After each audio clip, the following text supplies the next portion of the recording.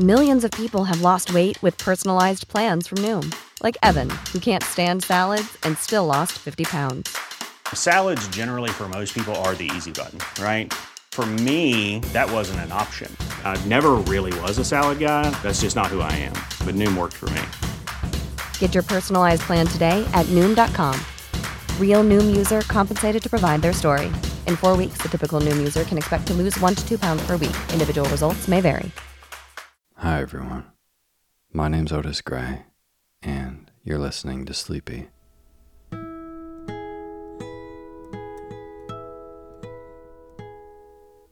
A podcast where I read old books to help you get to sleep. Tonight is kind of a bonus episode for you, and it's actually to make up for a couple weeks back when I was on the road traveling, and it was hard to find a quiet recording space, and I was moving around a lot. And we had 1 week where we did not have an episode, so I just wanted to give you a little extra sleeping content this week. We're going to be reading from my absolute favorite, Nathaniel Hawthorne, another very snoozy short story that he wrote, even though I think his writing is really, really engaging. I'll try to read it as boring as possible. And before we start, a lot of you have reached out through Instagram and Patreon and email asking me how my trip was, and just as a quick update on the podcast feed, it was pretty amazing. I was gone for 3 weeks, and it was the first time I really drove cross country all the way to California and back. I went across the center of the country, through the Midwest, where it's all flat, into Utah, to Colorado, Nevada, over to California, and made my way up through Oregon, across Idaho, to South Dakota, and back to Vermont. It was a really astounding trip. I covered a lot of ground. I saw so many things that I can't believe I've waited this long to see. Went to a lot of national parks like Arches and Bryce Canyon, Canyonland. I got up to the Redwoods, up towards the Oregon border, to Yellowstone and the Tetons and the Badlands. It was incredible. It was really, really eye-opening. It's, I think, sometimes easy to forget, especially in the pandemic, or if you live on the coasts, how enormous and how beautiful this country is, and how sparsely populated a lot of it is as well. So it was a very grounding experience. I got to satisfy some of my wanderlust while I worked along the way on this Sesame Street project that I mentioned I was working on. Bedtime podcast for kids called A Good Night World. So I was working along the way while I was seeing all this amazing stuff, and it was a truly wonderful experience. And still, I'm so happy to be back in Vermont right now. It's hot and lush and green. August in Vermont is my favorite month and my favorite place, and while it was so wonderful to travel, it really is nice to have a home that I want to come back to. So, that is the update from my trip. Thank you all who reached out and asked me about it, and it was nice to talk to you, whoever I got time to actually reply to. It's always nice to hear from y'all. So, without further ado, tonight, a little extra episode Old Esther Dudley, a short story by Nathaniel Hawthorne. And you're going to hear this story told once, and then it's going to repeat itself, so you can fall asleep and stay asleep to the rhythmic telling of this story. And now is the time for you to fluff up your pillow just how you like it. Feel yourself melt into your bed. Get real comfortable. Close your eyes and let me read to you.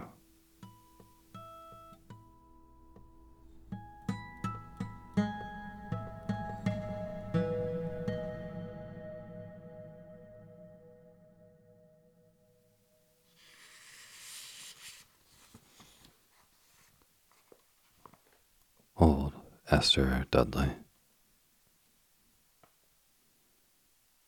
The hour had come, the hour of defeat and humiliation, when Sir William Howe was to pass over the threshold of the province house and embark with no such triumphal ceremonies as he once promised himself on board the British fleet.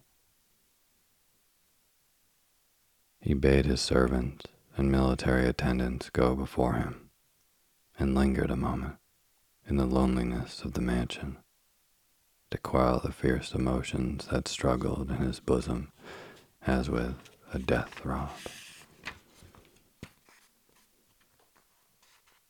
Preferable then would he have deemed his fate, had a warrior's death left him a claim to the narrow territory of a grave within the soil which the king had given him to defend.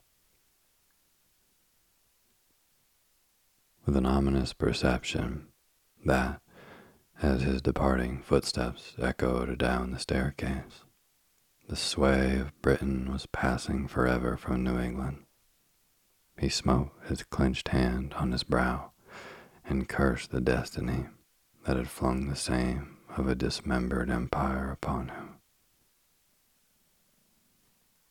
Would to God, cried he, hardly repressing his tears of rage, that the rebels were even now at the doorstep. A blood stain upon the floor should then bear testimony that the last British ruler was faithful to his trust. The tremulous voice of a woman replied to his exclamation. Heaven's cause and the king's are one, it said. Go forth, Sir William Howe, and trust in heaven to bring back a royal governor in triumph.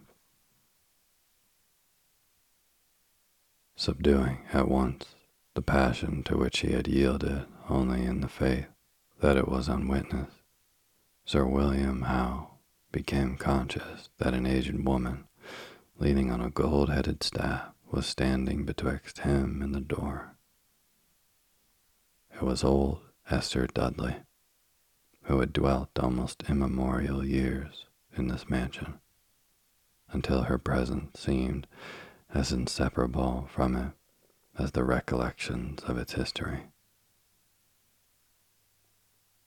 She was the daughter of an ancient and once eminent family, which had fallen into poverty and decay, and left its last descendant no resource save the bounty of the king, nor any shelter except within the walls of the province house.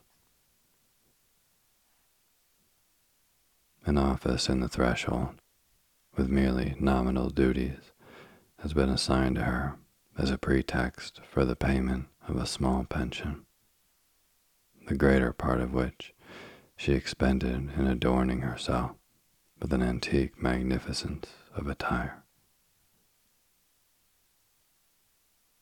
The claims of Esther Dudley's gentle blood were acknowledged by all the successive governors, and they treated her with a punctilious courtesy which it was her foible to demand, not always with success from a neglectful world. The only actual share which he assumed in the business of the mansion was to glide through its passages and public chambers late at night to see that the servants had dropped no fire from their flaring torches, nor left embers crackling and blazing on the hearths. Perhaps it was this invariable custom of walking her rounds in the hush of midnight that caused the superstition of the times to invest the old woman with attributes of awe and mystery, fabling that she had entered the portal of the province house, none knew whence, in the train of the first royal governor, and that it was her fate to dwell there till the last should have departed. But Sir William Howe, if he ever heard this legend, had forgotten it. "Mistress Dudley, why are you loitering here?" asked he, with some severity of tone. "It is my pleasure to be the last in this mansion of the king." "Not so, if it please your excellency," answered the time-stricken woman. "This roof has sheltered me long. I will not pass from it until they bear me to the tomb of my forefathers. What other shelter is there for old Esther Dudley, save the province house or the grave? Now heaven forgive me," said Sir William Howe to himself. "I was about to leave this wretched old creature to starve or beg. Take this, good Mistress Dudley," he added, putting a purse into her hands.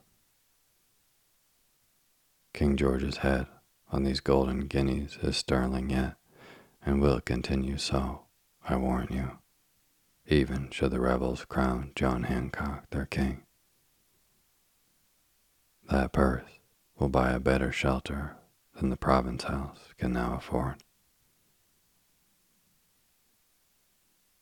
While the burden of life remains upon me, I will have no other shelter than this roof," persisted Esther Dudley, striking her staff upon the floor with a gesture that expressed immovable resolve.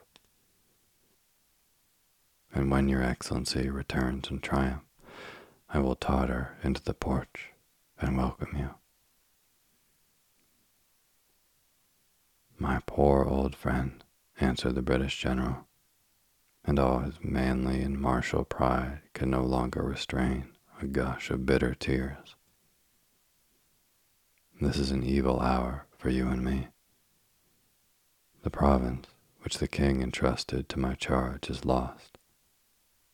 I go hence in misfortune, perchance in disgrace, to return no more. And you, whose present being is incorporated with the past, who have seen governor after governor in stately pageantry ascend these steps, whose whole life has been an observance of majestic ceremonies and a worship of the king, how will you endure the change? Come with us. Bid farewell to a land that has shaken off its allegiance, and live still under a royal government at Halifax." "Never, never," said the pertinacious old dame. "Here will I abide, and King George shall still have one true subject in his disloyal province." "Beshrew the old fool," muttered Sir William Howe, growing impatient of her obstinacy and ashamed of the emotion into which he had been betrayed. "She is the very moral of old-fashioned prejudice, and could exist nowhere but in this musty edifice. Well then, Mistress Dudley, since you will needs tarry, I give the province house in charge to you. Take this key, and keep it safe until myself, or some other royal governor, shall demand it of you." Smiling bitterly at himself and her, he took the heavy key of the province house, and delivering it into the old lady's hands, drew his cloak around him for departure. As the general glanced back at Esther Dudley's antique figure, he deemed her well fitted for such a charge, as being so perfect a representative of the decayed past of an age gone by, with its manners, opinions, faith, and feelings all fallen into oblivion or scorn of what had once been a reality, but was now merely a vision of faded magnificence. Then Sir William Howe strode forth, smiting his clenched hands together in the fierce anguish of his spirit, and old Esther Dudley was left to keep watch in the lonely province house, dwelling there with memory, and if hope ever seemed to flit around her, still was it memory in disguise. The total change in affairs that ensued on the departure of the British troops did not drive the venerable lady from her stronghold. There was not, for many years afterwards, a governor of Massachusetts, and the magistrates who had charge of such matters saw no objection to Esther Dudley's residence in the province house, especially as they must otherwise have paid a hireling for taking care of the premises, which with her was a labor of love.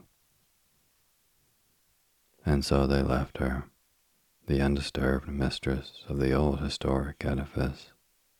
Many of the strange were the fables which the gossips whispered about her in all the chimney corners of the town. Among the time-worn articles of furniture that had been left in the mansion, there was a tall antique mirror which was well worthy of a tale by itself, and perhaps may hereafter be the theme of one. The gold of its heavily wrought frame was tarnished, and its surface so blurred that the old woman's figure, whenever she paused before it, looked indistinct and ghost-like. But it was a general belief that Esther could cause the governors of the overthrown dynasty, but the beautiful ladies who had once adorned their festivals, the native chiefs who had come up to the province house to hold council or swear allegiance, the grim provincial warriors, the severe clergymen. In short, all the pageantry of gone days, all the figures that ever swept across the broad plate of glass in former times, she could cause the whole to reappear, and people the inner world of the mirror with shadows of old life. Such legends as these, together with the singularity of her isolated existence, her age, and the infirmity that each added winter flung upon her, made Mistress Dudley the object both of fear and pity, and it was partly the result of either sentiment that, amid all the angry license of the times, neither wrong nor insult ever fell upon her unprotected head. Indeed, there was so much haughtiness in her demeanor towards intruders, among whom she reckoned all persons acting under the new authorities, that it really was an affair of no small nerve to look her in the face.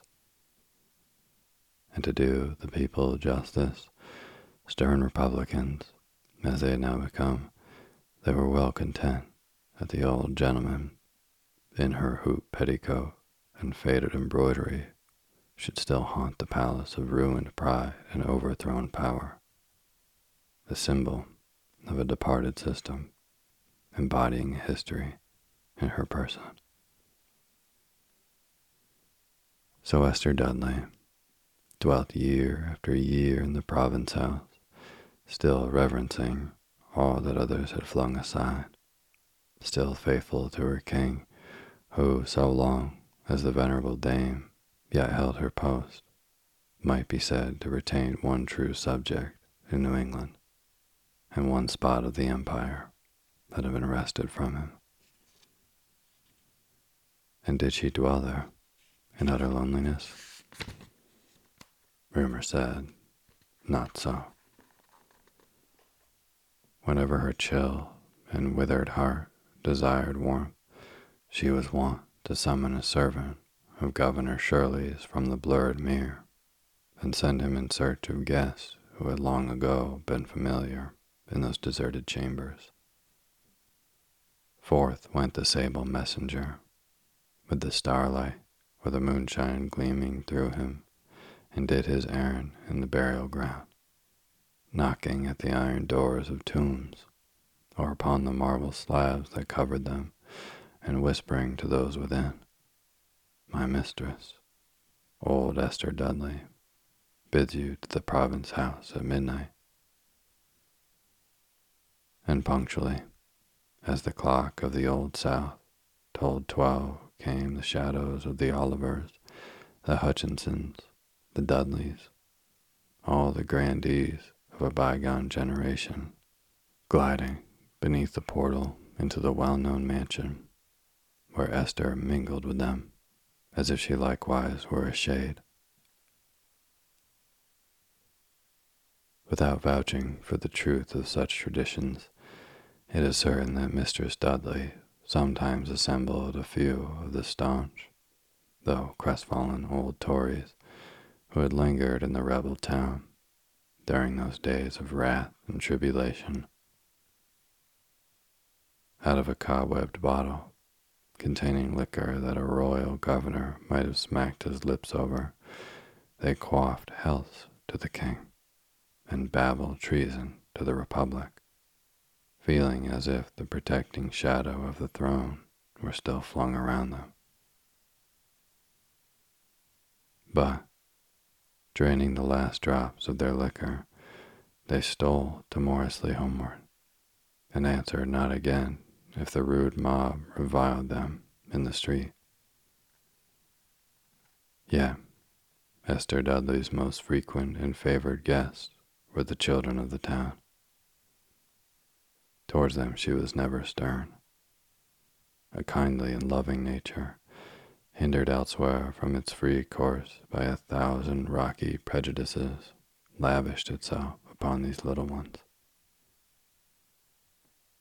By bribes of gingerbread of her own making, stamped with a royal crown, she tempted their sunny sportiveness beneath the gloomy portal of the province house, and would often beguile them to spend a whole play day there, sitting in a circle around the verge of her hoop petticoat, greedily attentive to her stories of a dead world.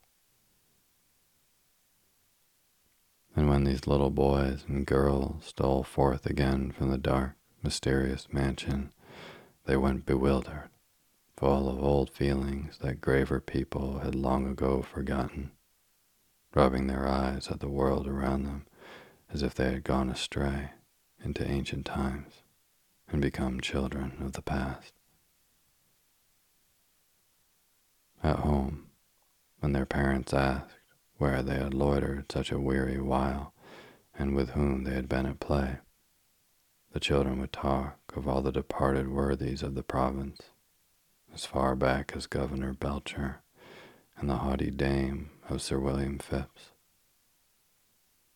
It would seem as though they had been sitting on the knees of these famous personages, whom the grave had hidden for half a century, and had toyed with the embroidery of their rich waistcoats, or roguishly pulled the long curls of their flowing wigs. But Governor Belcher has been dead this many a year, would the mother say to her little boy. And did you really see him at the province house? Oh yes, dear mother, yes, the half-dreaming child would answer. But when old Esther had done speaking about him, he faded away out of his chair. Thus, without affrighting her little guests, She led them by the hand into the chambers of her own desolate heart, and made childhood's fancy discern the ghosts that haunted there.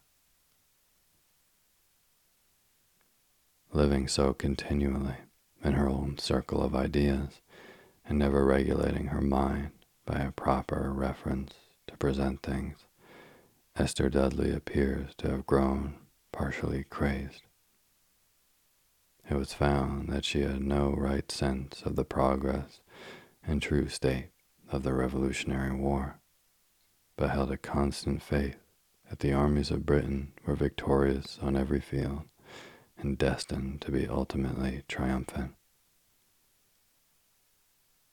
Whenever the town rejoiced for a battle won by Washington or Gates or Morgan or Greene, the news, in passing through the door of the province house, as though the ivory gate of dreams, became metamorphosed into a strange tale of the prowess of Howe, Clinton, or Cornwallis.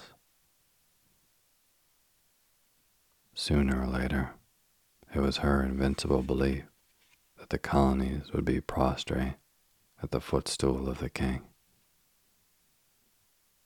Sometimes she seemed to take for granted that such was already the case. On one occasion, she startled the townspeople by a brilliant illumination of the province house, with candles at every pane of glass and a transparency of the king's initials and a crown of light in the great balcony window. The figure of the aged woman, in the most gorgeous of her mildewed velvets and brocades, was seen passing from casement to casement until she paused before the balcony and flourished a huge key above her head. Her wrinkled visage actually gleamed with triumph, as if the soul within her were a festal lamp. What means this blaze of light? What does old Esther's joy portend? Whispered a spectator. It is frightful to see her gliding about the chambers and rejoicing there without a soul to bear her company. It is as if she was making merry in a tomb, said another. Pshaw, it is no such mystery, observed an old man, after some brief exercise of memory. Mistress Dudley is keeping jubilee for the King of England's birthday. Then the people laughed aloud, and would have thrown mud against the blazing transparency of the king's crown and initials, only that they pitied the poor old dame, who was so dismally triumphant amid the wreck and ruin of the system to which she appertained. Oftentimes it was her custom to climb the weary staircase that wound upward to the cupola, and then strain her dimmed eyesight seaward and countryward, watching for a British fleet or for the march of a grand procession with the king's banner floating over it. The passengers in the street below would discern her anxious visage and send up a shout. When the golden Indian on the province house shall shoot his arrow, and when the cock on the old south spire shall crow, then look for a royal governor again. For this had grown a byword through the town. And at last, after long, long years, old Esther Dudley knew, or perchance she only dreamed, that a royal governor was on the eve of returning to the province house to receive the heavy key which Sir William Howe had committed to her charge.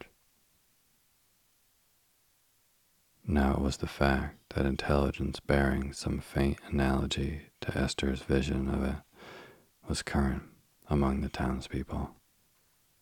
She set the mansion in the best order that her means allowed, and, arraying herself in silks and tarnished gold, stood long before the blurred mirror to admire her own magnificence. As she gazed, the gray and withered lady moved her ashen lips, murmuring half aloud, talking to shapes that she saw within the mirror, to shadows of her own fantasies, to the household friends of memory, and bidding them rejoice with her and come forth to meet the governor. And while absorbed in this communion, Mistress Dudley heard the tramp of many footsteps in the street, and looking out at the window, beheld what she construed as the royal governor's arrival. "Oh, happy day! Oh, blessed, blessed hour!" she exclaimed. "Let me but bid him welcome within the portal, and my task in the province house and on earth is done."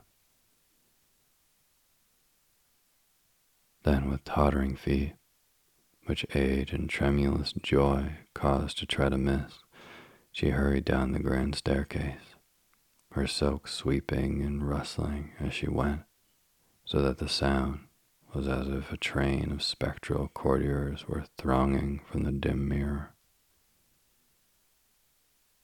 And Esther Dudley fancied that as soon as the wide door should be flung open, all the pomp and splendor of bygone times would pace majestically into the province house, and the gilded tapestry of the past would be brightened by the sunshine of the present.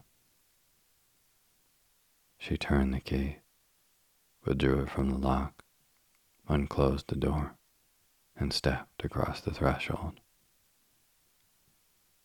Advancing up the courtyard appeared a person of most dignified mien, with tokens, as Esther interpreted them, of gentle blood, high rank, and long accustomed authority, even in his walk and every gesture.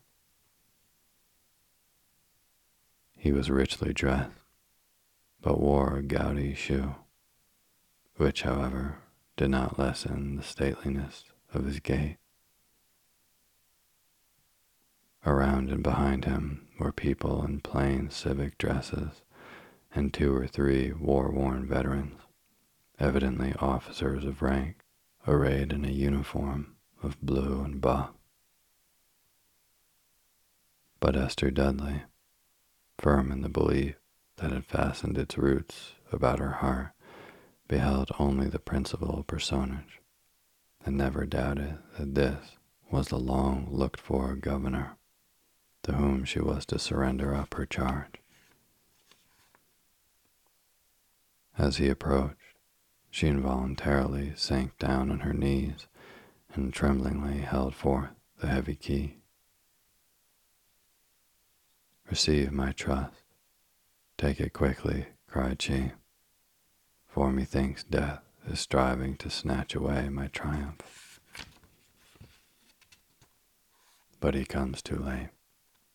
Thank heaven for this blessed hour. God save King George.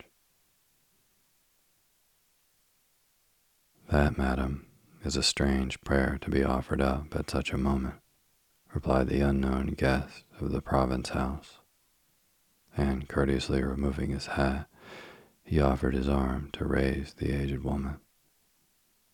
"Yet in reverence for your gray hairs and long-kept faith, heaven forbid that any here should say you nay. Over the realms which still acknowledge his scepter, God save King George." Esther Dudley started to her feet, and hastily clutching back the key, gazed with fearful earnestness at the stranger, and dimly and doubtfully, as if suddenly awakened from a dream, her bewildered eyes half recognized his face. Years ago she had known him among the gentry of the province, but the ban of the king had fallen upon him. How then came the doomed victim here? Proscribed, excluded from mercy, the monarch's most dreaded and hated foe, this New England merchant had stood triumphantly against a kingdom's strength, and his foot now trod upon humbled royalty, as he ascended the steps of the province house, the people's chosen governor of Massachusetts. "Wretch, wretch that I am," muttered the old woman, with such a heartbroken expression that the tears gushed from the stranger's eyes. "Have I bidden a traitor welcome? Come, death, come quickly." "Alas, venerable lady," said Governor Hancock, lending her his support with all the reverence that a courtier would have shown to a queen, "your life has been prolonged until the world has changed around you. You have treasured up all that time has rendered worthless. The principles, feelings, manners, modes of being and acting, which another generation has flung aside, and you are a symbol of the past. And I, and these around me, we represent a new race of men, living no longer in the past, scarcely in the present, but projecting our lives forward into the future. Ceasing to model ourselves on ancestral superstitions, it is our faith and principle to press onward, onward. Yet," continued he, turning to his attendants, "let us reverence, for the last time, the stately and gorgeous prejudices of the tottering past." While the Republican governor spoke, he had continued to support the helpless form of Esther Dudley. Her weight grew heavier against his arm, but at last, with a sudden effort to free herself, the ancient woman sank down beside one of the pillars of the portal. The key of the province house fell from her grasp and clanked against the stone. "I have been faithful unto death," murmured she. "God save the king." "She hath done her office," said Hancock solemnly. "We will follow her reverently to the tomb of her ancestors. And then, my fellow citizens, onward, onward. We are no longer children of the past."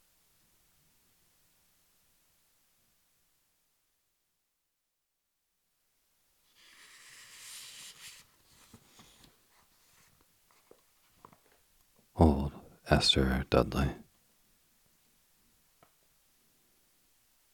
The hour had come, the hour of defeat and humiliation, when Sir William Howe was to pass over the threshold of the province house and embark with no such triumphal ceremonies as he once promised himself on board the British fleet.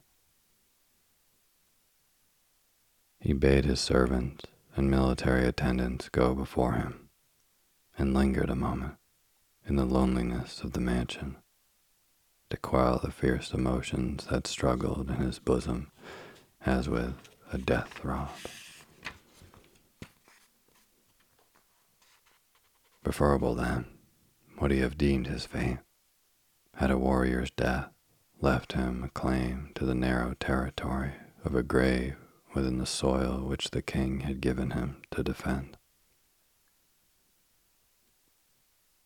With an ominous perception that, as his departing footsteps echoed down the staircase, the sway of Britain was passing forever from New England, he smote his clenched hand on his brow and cursed the destiny that had flung the same of a dismembered empire upon him. "Would to God," cried he, hardly repressing his tears of rage, "that the rebels were even now at the doorstep." A blood stain upon the floor should then bear testimony that the last British ruler was faithful to his trust. The tremulous voice of a woman replied to his exclamation. "Heaven's cause and the king's are one," it said. "Go forth, Sir William Howe, and trust in heaven to bring back a royal governor in triumph, subduing at once the passion to which he had yielded only in the faith that it was unwitnessed. Sir William Howe became conscious that an aged woman, leaning on a gold-headed staff, was standing betwixt him and the door. It was old Esther Dudley, who had dwelt almost immemorial years in this mansion, until her presence seemed as inseparable from it as the recollections of its history. She was the daughter of an ancient and once eminent family, which had fallen into poverty and decay, and left its last descendant no resource save the bounty of the king, nor any shelter except within the walls of the province house. An office in the threshold, with merely nominal duties, has been assigned to her as a pretext for the payment of a small pension, the greater part of which she expended in adorning herself with an antique magnificence of attire. The claims of Esther Dudley's gentle blood were acknowledged by all the successive governors, and they treated her with a punctilious courtesy which it was her foible to demand, not always with success from a neglectful world. The only actual share which she assumed in the business of the mansion was to glide through its passages and public chambers late at night, to see that the servants had dropped no fire from their flaring torches, nor left embers crackling and blazing on the hearths. Perhaps it was this invariable custom of walking her rounds in the hush of midnight that caused the superstition of the times to invest the old woman with attributes of awe and mystery, fabling that she had entered the portal of the province house, none knew whence, in the train of the first royal governor, and that it was her fate to dwell there till the last should have departed. But Sir William Howe, if he ever heard this legend, had forgotten it. "Mistress Dudley, why are you loitering here?" asked he, with some severity of tone. "It is my pleasure to be the last in this mansion of the king." "Not so, if it please your excellency," answered the time-stricken woman. "This roof has sheltered me long. I will not pass from it until they bear me to the tomb of my forefathers. What other shelter is there for old Esther Dudley, save the province house or the grave?"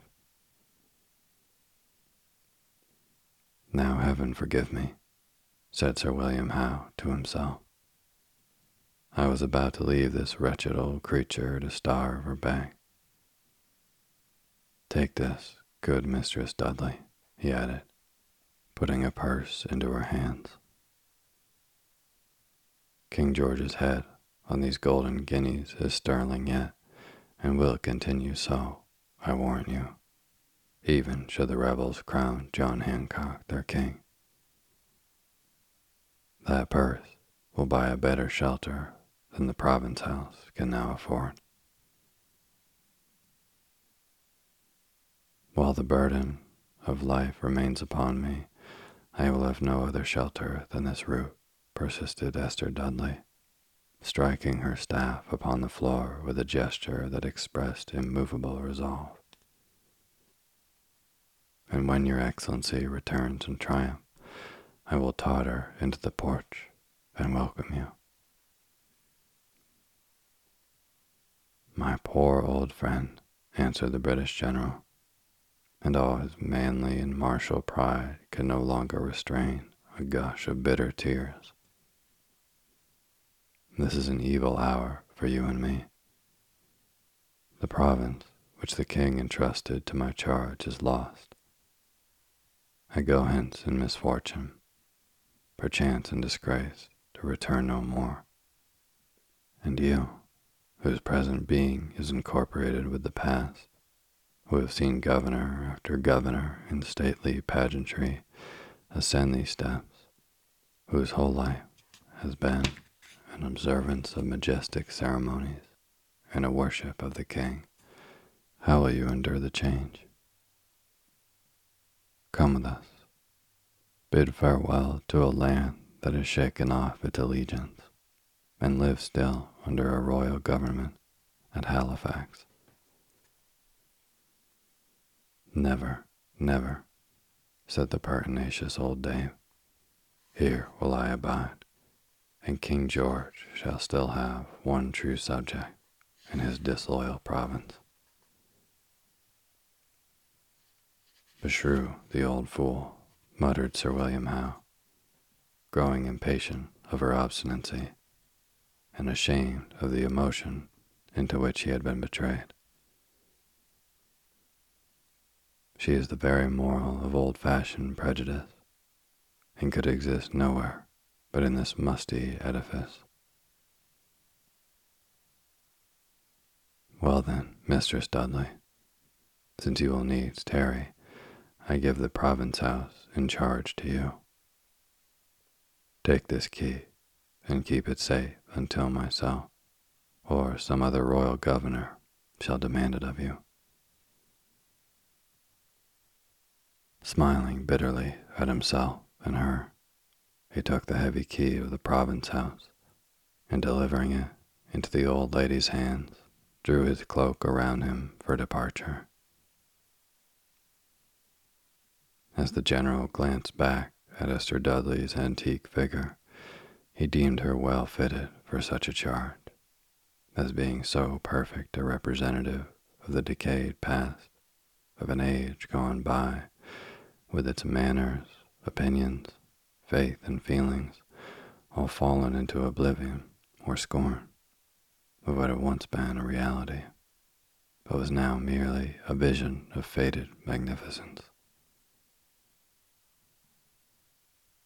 Then Sir William Howe strode forth, smiting his clenched hands together in the fierce anguish of his spirit, and old Esther Dudley was left to keep watch in the lonely province house, dwelling there with memory, and if hope ever seemed to flit around her, still was it memory in disguise.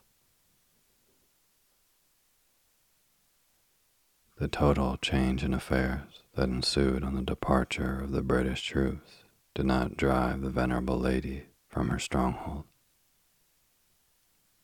There was not, for many years afterwards, a governor of Massachusetts, and the magistrates who had charge of such matters saw no objection to Esther Dudley's residence in the province house, especially as they must otherwise have paid a hireling for taking care of the premises, which with her was a labor of love. And so they left her, the undisturbed mistress of the old historic edifice. Many of the strange were the fables which the gossips whispered about her in all the chimney corners of the town. Among the time-worn articles of furniture that had been left in the mansion, there was a tall antique mirror which was well worthy of a tale by itself, and perhaps may hereafter be the theme of one.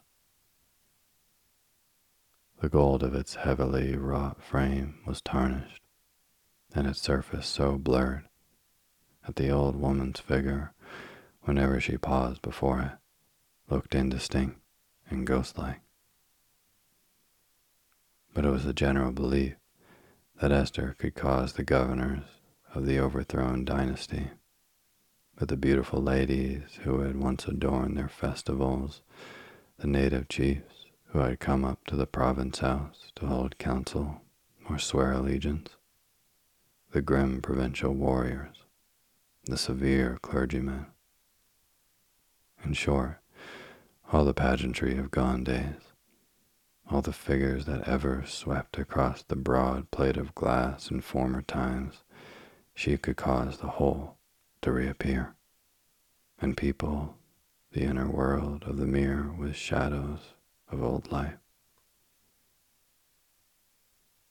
Such legends as these, together with the singularity of her isolated existence, her age, and the infirmity that each added winter flung upon her, made Mistress Dudley the object both of fear and pity, and it was partly the result of either sentiment that, amid all the angry license of the times, neither wrong nor insult ever fell upon her unprotected head.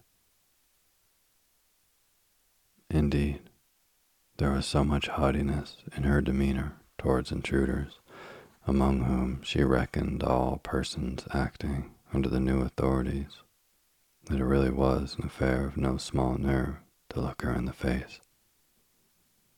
And to do the people justice, stern Republicans, as they had now become, they were well content that the old gentleman, in her hoop petticoat and faded embroidery, should still haunt the palace of ruined pride and overthrown power, the symbol of a departed system, embodying history in her person. So Esther Dudley dwelt year after year in the province house, still reverencing all that others had flung aside, still faithful to her king, who so long as the venerable dame yet held her post, might be said to retain one true subject in New England, and one spot of the empire that had been wrested from him. And did she dwell there in utter loneliness? Rumor said, not so. Whenever her chill and withered heart desired warmth, she was wont to summon a servant of Governor Shirley's from the blurred mere, and send him in search of guests who had long ago been familiar in those deserted chambers. Forth went the sable messenger, with the starlight or the moonshine gleaming through him, and did his errand in the burial ground, knocking at the iron doors of tombs, or upon the marble slabs that covered them, and whispering to those within, "My mistress, old Esther Dudley, bids you to the province house at midnight." And punctually, as the clock of the Old South told 12, came the shadows of the Olivers, the Hutchinsons, the Dudleys, all the grandees of a bygone generation, gliding beneath the portal into the well-known mansion, where Esther mingled with them, as if she likewise were a shade. Without vouching for the truth of such traditions, it is certain that Mistress Dudley sometimes assembled a few of the staunch, though crestfallen old Tories who had lingered in the rebel town during those days of wrath and tribulation. Out of a cobwebbed bottle, containing liquor that a royal governor might have smacked his lips over, they quaffed healths to the king and babbled treason to the republic, feeling as if the protecting shadow of the throne were still flung around them. But, draining the last drops of their liquor, they stole timorously homeward, and answered not again if the rude mob reviled them in the street. Yet, Esther Dudley's most frequent and favored guests were the children of the town. Towards them she was never stern. A kindly and loving nature, hindered elsewhere from its free course by 1,000 rocky prejudices, lavished itself upon these little ones.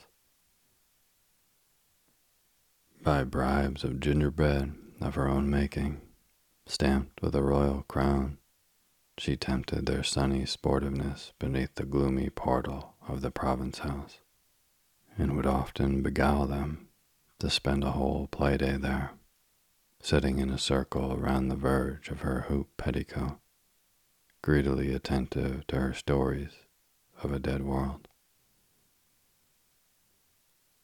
And when these little boys and girls stole forth again from the dark, mysterious mansion, they went bewildered, full of old feelings that graver people had long ago forgotten, rubbing their eyes at the world around them as if they had gone astray into ancient times and become children of the past. At home, when their parents asked where they had loitered such a weary while and with whom they had been at play, the children would talk of all the departed worthies of the province, as far back as Governor Belcher and the haughty dame of Sir William Phipps. It would seem as though they had been sitting on the knees of these famous personages, whom the grave had hidden for half a century, and had toyed with the embroidery of their rich waistcoats, or roguishly pulled the long curls of their flowing wigs. But Governor Belcher has been dead this many a year, would the mother say to her little boy. And did you really see him at the province house? Oh yes, dear mother, yes, the half-dreaming child would answer. But when old Esther had done speaking about him, he faded away out of his chair. Thus, without affrighting her little guests, she led them by the hand into the chambers of her own desolate heart, and made childhood's fancy discern the ghost that haunted there. Living so continually in her own circle of ideas, and never regulating her mind by a proper reference to present things, Esther Dudley appears to have grown partially crazed. It was found that she had no right sense of the progress and true state of the Revolutionary War, but held a constant faith that the armies of Britain were victorious on every field and destined to be ultimately triumphant.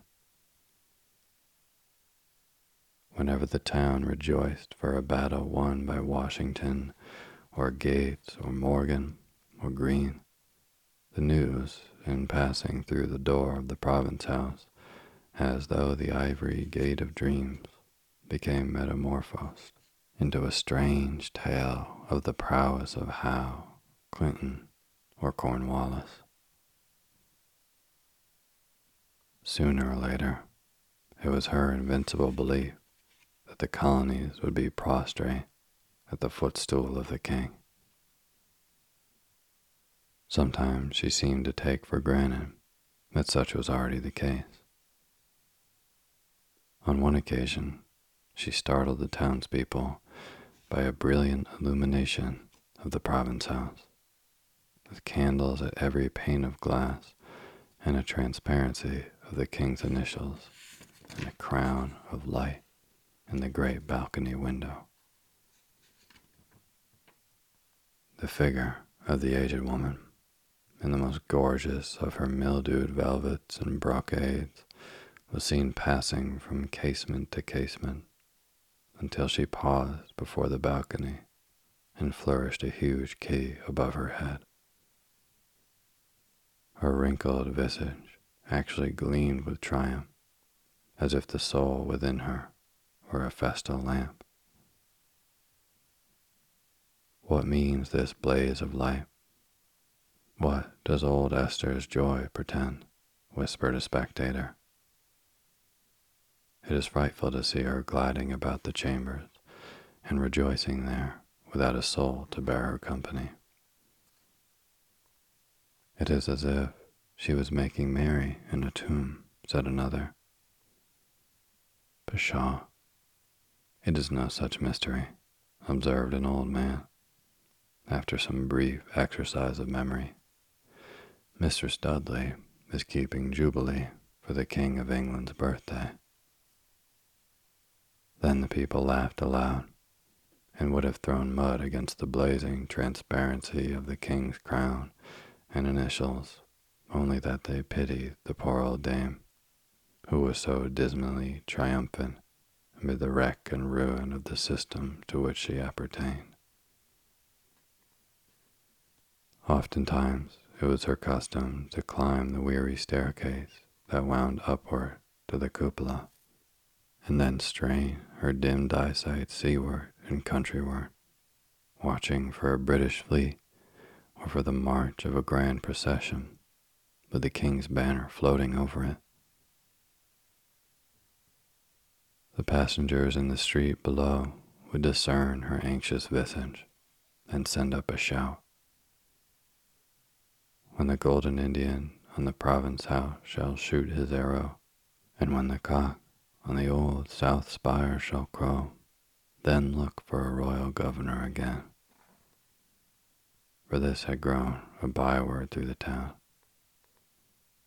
And at last, after long, long years, old Esther Dudley knew, or perchance she only dreamed, that a royal governor was on the eve of returning to the province house to receive the heavy key which Sir William Howe had committed to her charge. Now it was the fact that intelligence bearing some faint analogy to Esther's vision of it was current among the townspeople. She set the mansion in the best order that her means allowed, and, arraying herself in silks and tarnished gold, stood long before the blurred mirror to admire her own magnificence. As she gazed, the gray and withered lady moved her ashen lips, murmuring half aloud, talking to shapes that she saw within the mirror, to shadows of her own fantasies, to the household friends of memory, and bidding them rejoice with her and come forth to meet the governor.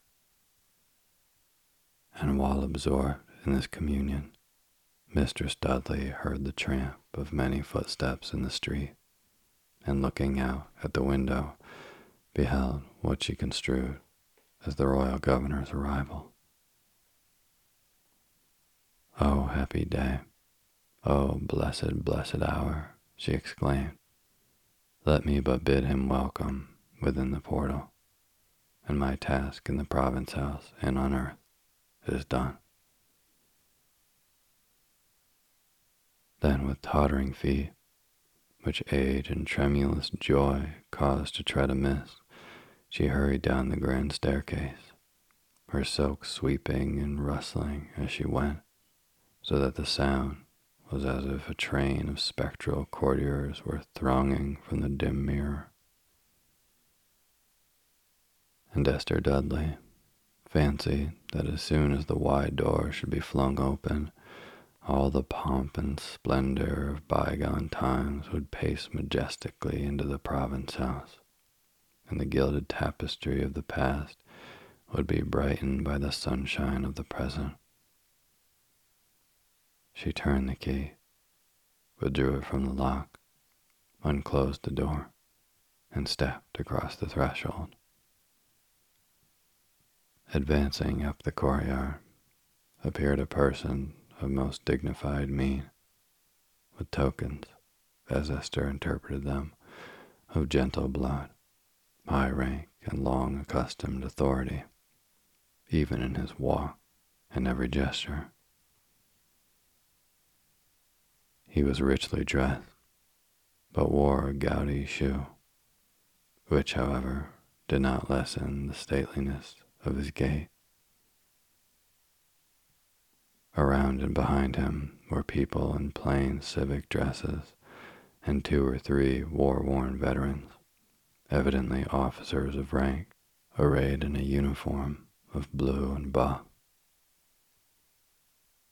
But Esther Dudley, firm in the belief that had fastened its roots about her heart, beheld only the principal personage, and never doubted that this was the long-looked-for governor, to whom she was to surrender up her charge. As he approached, she involuntarily sank down on her knees and tremblingly held forth the heavy key. Receive my trust. Take it quickly, cried she, for methinks death is striving to snatch away my triumph.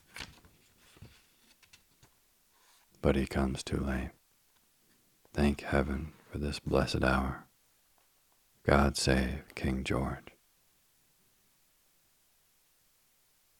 That, madam, is a strange prayer to be offered up at such a moment, replied the unknown guest of the province house, and courteously removing his hat, he offered his arm to raise the aged woman. Yet in reverence for your gray hairs and long-kept faith, heaven forbid that any here should say you nay. Over the realms which still acknowledge his scepter, God save King George. Esther Dudley started to her feet, and hastily clutching back the key, gazed with fearful earnestness at the stranger, and dimly and doubtfully, as if suddenly awakened from a dream, her bewildered eyes half recognized his face. Years ago she had known him among the gentry of the province, but the ban of the king had fallen upon him. How then came the doomed victim here? Proscribed, excluded from mercy, the monarch's most dreaded and hated foe, this New England merchant had stood triumphantly against a kingdom's strength, and his foot now trod upon humbled royalty as he ascended the steps of the province house, the people's chosen governor of Massachusetts. Wretch, wretch that I am, muttered the old woman, with such a heartbroken expression that the tears gushed from the stranger's eyes. Have I bidden a traitor welcome? Come, death, come quickly. Alas, venerable lady, said Governor Hancock, lending her his support with all the reverence that a courtier would have shown to a queen, your life has been prolonged until the world has changed around you. You have treasured up all that time has rendered worthless. The principles, feelings, manners, modes of being and acting, which another generation has flung aside, and you are a symbol of the past. And I, and these around me, we represent a new race of men, living no longer in the past, scarcely in the present, but projecting our lives forward into the future.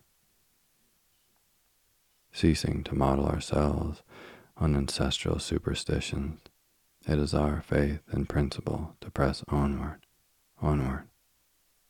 Yet, continued he, turning to his attendants, let us reverence, for the last time, the stately and gorgeous prejudices of the tottering past. While the Republican governor spoke, he had continued to support the helpless form of Esther Dudley. Her weight grew heavier against his arm, but at last, with a sudden effort to free herself, the ancient woman sank down beside one of the pillars of the portal. The key of the province house fell from her grasp and clanked against the stone. I have been faithful unto death, murmured she. God save the king. She hath done her office, said Hancock solemnly. We will follow her reverently to the tomb of her ancestors. And then, my fellow citizens, onward, onward. We are no longer children of the past.